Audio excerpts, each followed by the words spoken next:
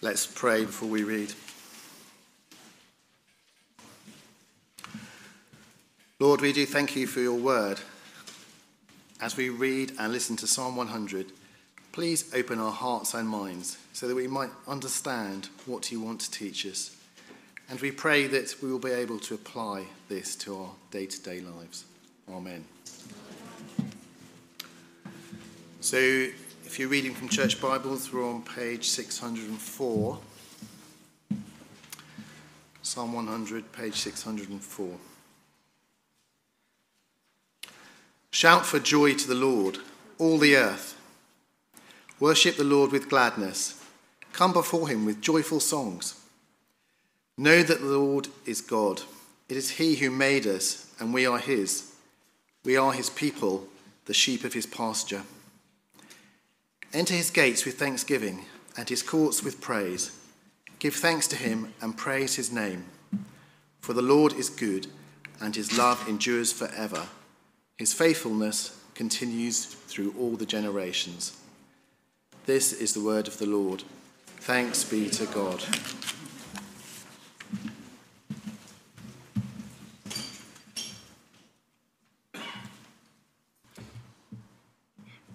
Thank you very much, Noel. Let's pray before we look at this. Our Heavenly Father, thank you for your word. I pray that you would fill us with joy as we hear through this joyful psalm. And I pray that you would give me, Lord, that I would honour you as I speak. I pray in Jesus' name. Amen.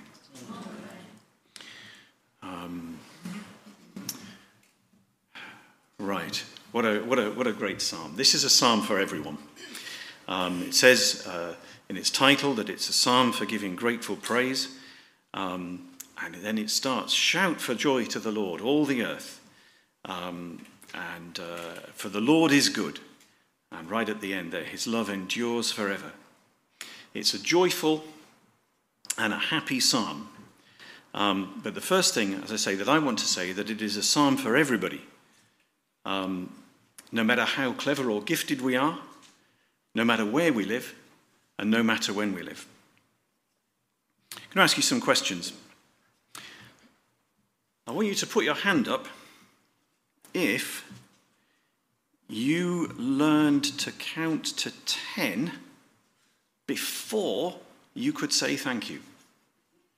Anybody learn to count to 10 before they could say thank you? Not seeing any hands. Okay. We most of us, we know how to say thank you, don't we? We learned that really early. Put your hand up if you learned to read before you could say, wow. Anybody? Right. So this is a psalm for saying thank you and for saying wow. Everybody can do it. Nobody is excluded. And then, yes, there's another one. Put your hand up if you learned to sing in tune before you could shout. I think there's one person in this congregation who may qualify for that, but certainly not more. Right, so most of us learn to shout first, didn't we? So even if you're not good at reading or singing or maths, all of those things, you can do what this psalm says, and nobody is shut out here. And it's for everyone too, no matter where we are in the world. Shout for joy, all the earth, it says. If I advance, or if somebody can advance for me, there's a picture of the earth. It's actually only half the earth here, so it's not quite faithful to the text, is it?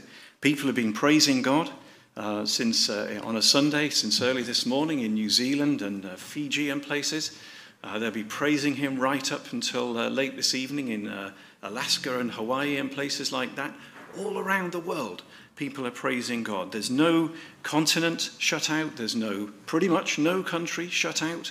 There's no race shut out. There's no social class shut out. Everybody can praise God in the whole world. And so this psalm is for everyone. And it's for everyone no matter when in time.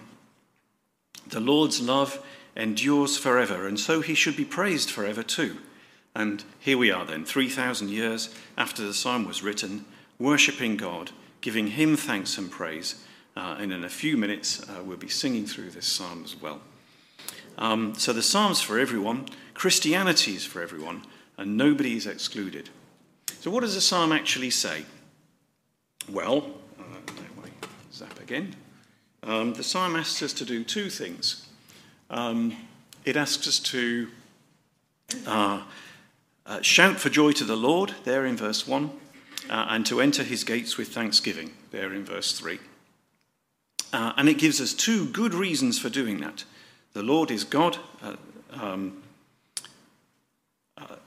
Probably that should have been anyway, that should have been verse 4. The Lord is God, verse 3, and the Lord is good, verse 5. So let's have a look at that in a little bit more detail. Well, the first thing he says to do is to shout for joy. Shout for joy to the Lord, all the earth. Worship the Lord with gladness and come before him with joyful songs.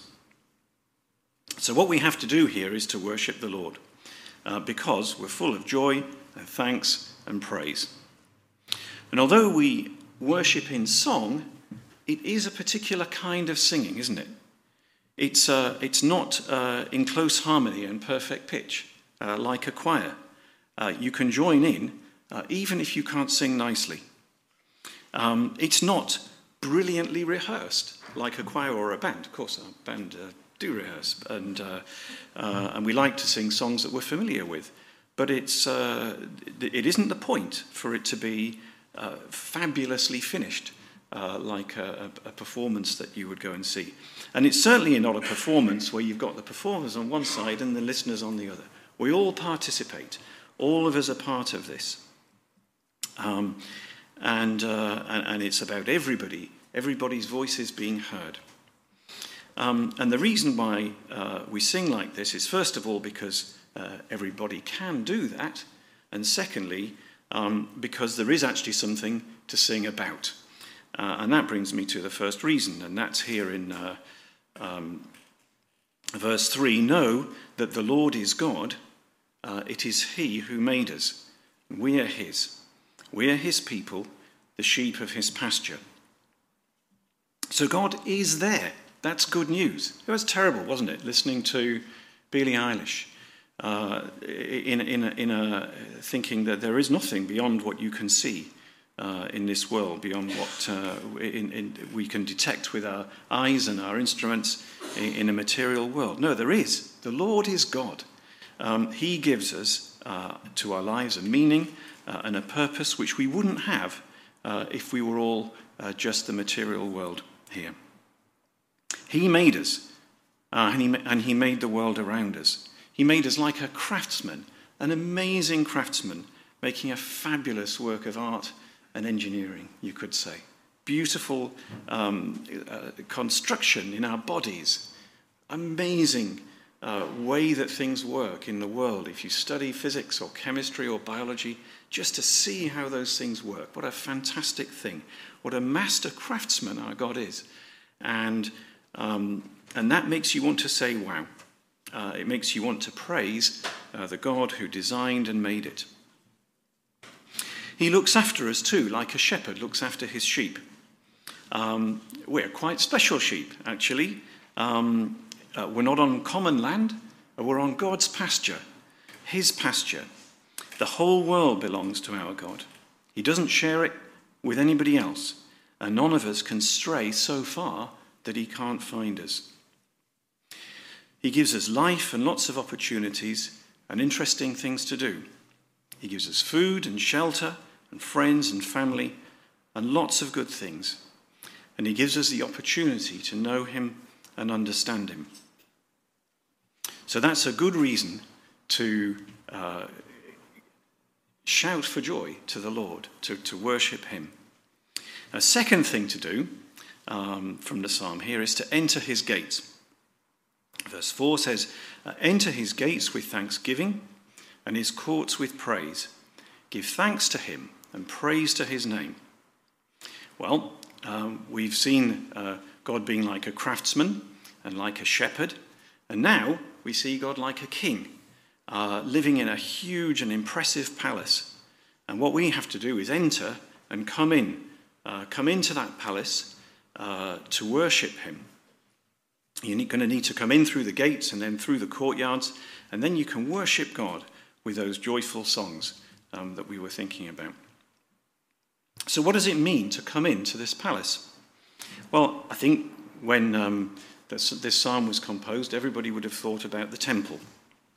But I think for us as Christians, when we look at this psalm, I think it's probably best to think of gathering with your local church or meeting place, wherever it is, to worship God with other Christians. We can, of course, worship God in other places, and we can worship him on our own.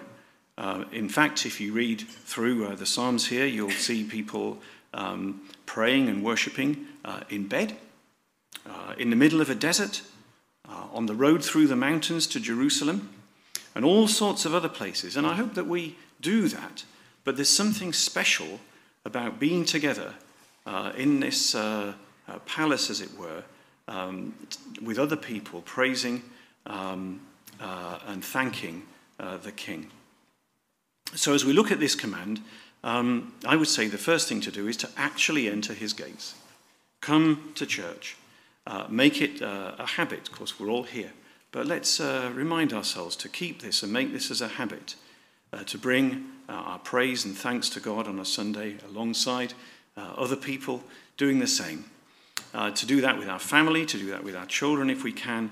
And as previously mentioned, there's certainly no minimum age here. Come in person. Something to think about that we never had to think about until recently. Come in person if you possibly can. Come in person. If you're listening online, have another think about this. If you're living in Chesham, come here. We're not far away. If you're living somewhere else, try to find a church nearby, somewhere else. Go in person, enter God's through his gates in person there.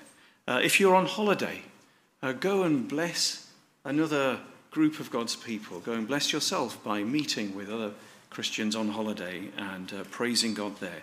Now, I know that some of us can't do that. Maybe there are some of us who could do that if there was help, and maybe that's something we could talk about. But come if you can, and join God's people here. There really is something special about being in a palace. It takes time to get through those gates and courts. You can sort of begin to zone in as you make the journey, and you think about God, and you prepare yourself to worship him as you do that. I still remember the first time that I visited the Palace of Versailles, just outside Paris. It's an absolutely amazing place. The scale is just overwhelming. And it was designed to be, right? It was designed by Louis XIV, who wanted you to very much know who was boss. And you go in there and you've got time to think about that encounter as you go in. It's amazing. I looked at it on Google this morning, and it wasn't the same thing at all. It was just a little picture on a screen that I could send away when I wanted to. So take that time to go in. And even actually, if you do have to do that at home, find a way to take that time to approach God and be ready to worship. So we have two things to do then, to worship God and to come into his courts. And so far we've had one reason, because the Lord is God, a master craftsman, and a caring shepherd. And in the final verse, there's going to be another reason. But before I get to that, I want to deal with a question that many of us might have. What if we're thinking, actually, I don't feel like thanks and praise just now? Maybe I can see there are huge problems in the world, and I've got problems of my own. And I can't shout for joy to the Lord. I haven't got any joy to shout with. Well, I think we all feel that. very often. Certainly I do. And what I would like to share with you is a few things that I found helpful in dealing with that. The first one is actually, in a sense, just a piece of philosophy that you wouldn't really need to come to church to hear at all, but it seems that there is some wisdom in it, and that is that life has ups and downs, and we should do both the ups properly and the downs properly, and even if they happen at the same time.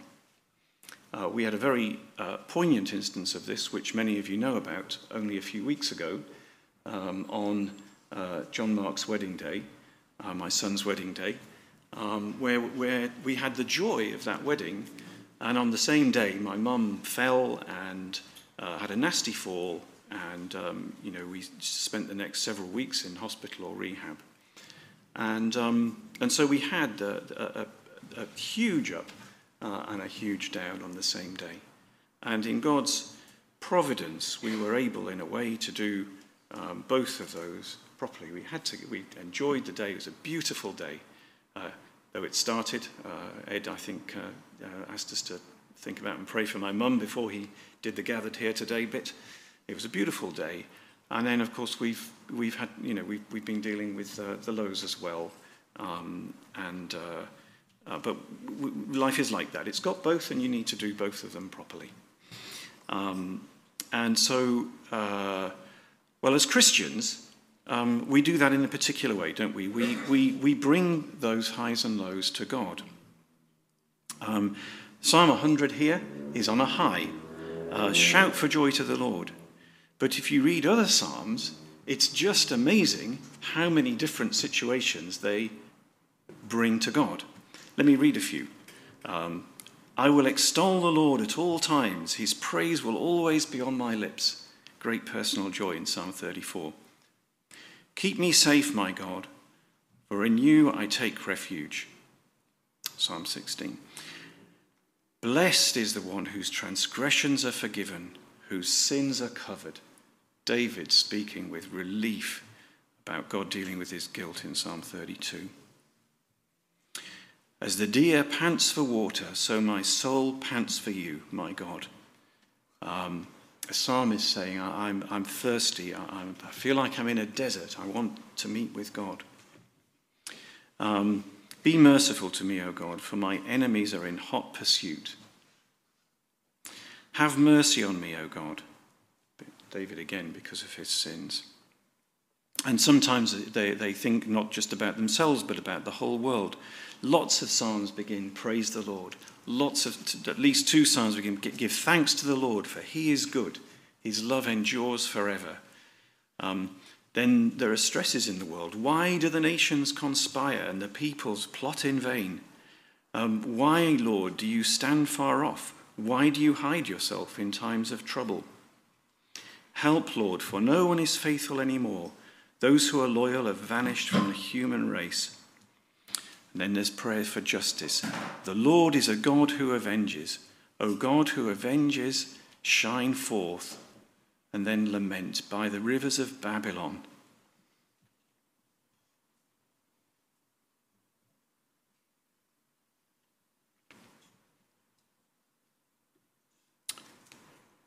Quite a lot of emotion in that one.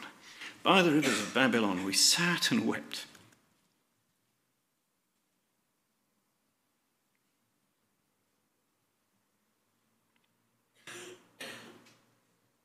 When we remembered Zion, so many people who have found themselves in exile have sung that psalm, haven't they, as lament, and Christians who and the people of God who feel that they've known better times. Such a range of emotions, and we bring them to God. So bring your joy and thanks, like Psalm 100. Come to church, enter his gates with thanksgiving, but bring your concerns too. Sarah brought many concerns in her prayers just now, and we have concerns that we bring into our church in worship as well as in prayer, and we can bring them all to God. And these are things that we have to do. We deal with the lows as well as the highs. And so there is some merit in just that worldly philosophy of saying let's do them both properly. And it's fabulous that as Christians we can do them both properly by bringing them to God. But you know what the best thing of all with the lows is that God has actually dealt with the lows properly. He's dealt with them properly himself. So if you look through the Psalms, what were those lows? A lot of them were about a question, is God really there at all? Or are we really alone? Some of them are asking, is there really an answer for evil and injustice in the world, or for sin and guilt in my own life? And some of them are really asking, is there an answer for sickness and decline and death? Those are the troubles that the Psalms are putting, isn't it? And we are here today because all of those questions are answered in Jesus Christ. That's why we're here as Christians. Is God really there? Jesus Christ was God in human form, and he demonstrated that God is really there in so many different ways. Is there an answer to sin and guilt? Jesus brought forgiveness through the cross.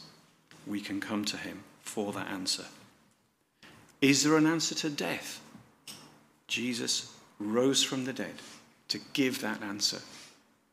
Is there an answer to evil and injustice? Jesus will come again and judge the living and the dead. And praise God for this. This brings us right back round to the final verse of our psalm, that the Lord is good and faithful. Come back, may we, to verse 5. For the Lord is good, and his love endures forever, and his faithfulness continues through all generations. Isn't that amazing that the Lord is good? And when the world went wrong, he didn't just abandon it, but he planned to save it. His love endures forever. He's still carrying out that plan. And most of all, he's faithful. What does it mean to be faithful? It means that when you make a promise, you deliver on it. And there are lots of promises about Jesus in the Bible, quite a few of them right here in the Psalms. I won't read through the promises, but what I will say is that after those promises were made, Jesus came, God in human form. Promise delivered. God is faithful. He died on the cross to offer us forgiveness. Promise delivered. God is faithful. He rose from the dead to offer us life. Promise delivered. God is faithful. He sent his Spirit to enable the gospel to spread through the whole earth so that we could, in fact, sing this psalm and we could fulfill it. That was a promise too, delivered in God's faithfulness. And yes, we are still waiting for God to come finally and deal with the wickedness and the injustice that we see in the world. We believe that God is faithful. He will deliver on that promise, and that is at the core of our faith as Christians. So isn't this a good reason? Isn't this all a good reason to shout for joy to the Lord? Isn't it a good reason not just to kind of leave the world behind us as we come to worship him and we enter his gates and we come into that palace and kind of shut the world out? Isn't it a good reason actually to bring those troubles to him in faith that he will deal with them, as well as bringing our joys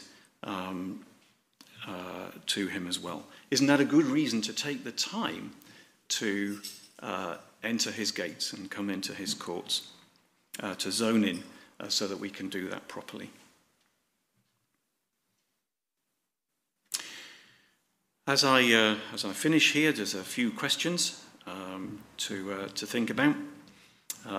Young people, a very simple question. What's the minimum age limit to shout for joy to the Lord? How about that? Maybe everybody else can think, is there actually a maximum age limit? interest in your answers. For those of you just looking into the Christian faith, it's good to ask, what have you got to thank God for? And it's good also to say, if you have troubles, how can Jesus Christ deal with them? Those are questions that there are answers to. And if it helps to discuss them with somebody here, then that's a great reason to have, as it were, come into his courts and to join with us. Do ask somebody. If you've been a committed Christian for a while, how can you prepare for worship before we meet each Sunday and make that into an occasion of joyful praise?